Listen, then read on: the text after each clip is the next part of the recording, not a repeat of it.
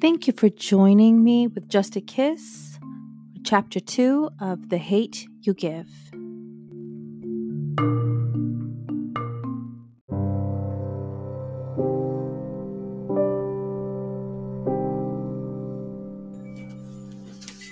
Chapter 2. When I was 12, my parents had 2 talks with me. One was the usual birds and bees. Well, I didn't really get the usual version. My mom, Lisa, is a registered nurse, and she told me what went where and what didn't need to go here, there, or any damn where till I'm grown. Back then, I doubted anything was going to go anywhere anyway. While all the other girls sprouted breasts between 6th and 7th grade, my chest was as flat as my back. The other talk was about what to do if a cop stopped me. Mama fussed and told Daddy I was too young for that. He argued that I wasn't too young to get arrested or shot. Star, you do whatever they tell you to do, he said. Keep your hands visible and don't make any sudden moves. Only speak when they speak to you. I knew it must have been serious. Daddy has the biggest mouth of anybody I know, and if he said to be quiet, I needed to be quiet. I hope somebody had the talk with Khalil. He cusses under his breath, turns Tupac down, and maneuvers the Impala to the side of the street.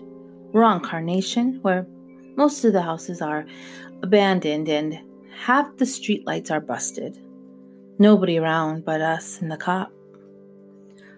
Khalil turns the ignition off. Wonder what this fool wants. The officer parks and puts his brights on. I blink to keep from being blinded. I remember something else Daddy said. If you are with somebody, you better hope they don't have nothing on them or both of y'all going down. Kay, you don't have anything in the car, do you? I ask. He watches the cop in the side mirror. Nah. The officer approaches the driver's door and taps the window. Khalil cranks the handle to roll it down. As if we aren't blinded enough, the officer beams his flashlight in our faces. License, registration, and proof of insurance. Khalil breaks a rule. He doesn't do what the cop wants. What you pull us over for? License, registration, and proof of insurance. I said, what you pull us over for? Khalil, I plead. Do what he said. Khalil groans and takes his wallet out. The officer follows his movements with the flashlight. My heart pounds loudly, but Daddy's instructions echo in my head. Get a good look at the cop's face. If you can remember his badge number, that's even better. With the flashlight following Khalil's hand, I make out the numbers on the badge. 115. He's white, mid-30s to early 40s, has a brown buzz cut and a thin scar over his top lip. Khalil hands the officer his papers and license. 115 looks over them. Where are you two coming from tonight? Nanya, Khalil says, meaning none of your business. When you pull me over for? Your tailgate's broken. So you're going to give me a ticket or what? Khalil asks. You know what? Get out of your car, smart guy. Man, just give me the ticket. Get out the car. Hands up where I can see them. Khalil gets out with his hands up. 115 yanks him by his arm, pins him against the back door. I fight to find my voice. He didn't mean... Hands on the dashboard, the officer barks at me. Don't move. I do what he tells me, but my hands are shaking too much to be still.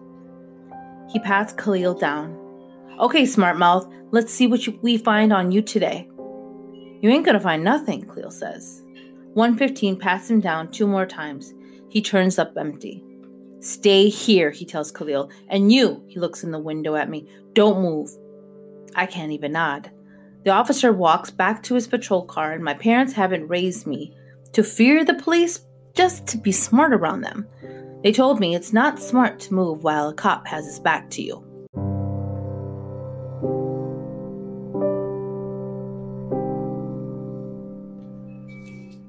Khalil does.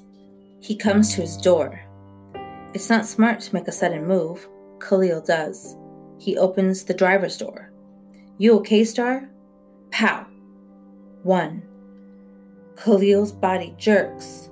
Bloody splatters from his back. He holds up the door to keep himself upright. Pow! 2. Khalil gasps. Pow! 3. Khalil looks at me, stunned. He falls to the ground. I'm 10 again, watching Natasha drop. An ear-splitting scream emerges from my gut, exploding in my throat, and uses every inch of me to be heard. Instinct says, don't move, but everything else says, check on Khalil. I jump out the Impala and rush around to the other side. Khalil stares at the sky as if he hopes to see God. His mouth is open like he wants to scream. I scream loud enough for the both of us.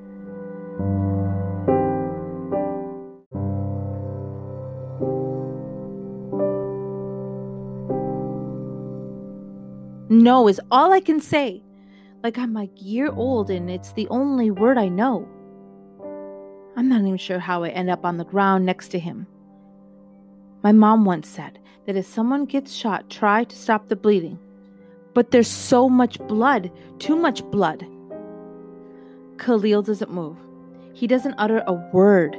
He doesn't even look at me. His body stiffens and he's gone. I hope he sees God. Someone else screams, and I blink through my tears. Officer 115 yells at me, pointing the same gun he killed my friend with. I put my hands up.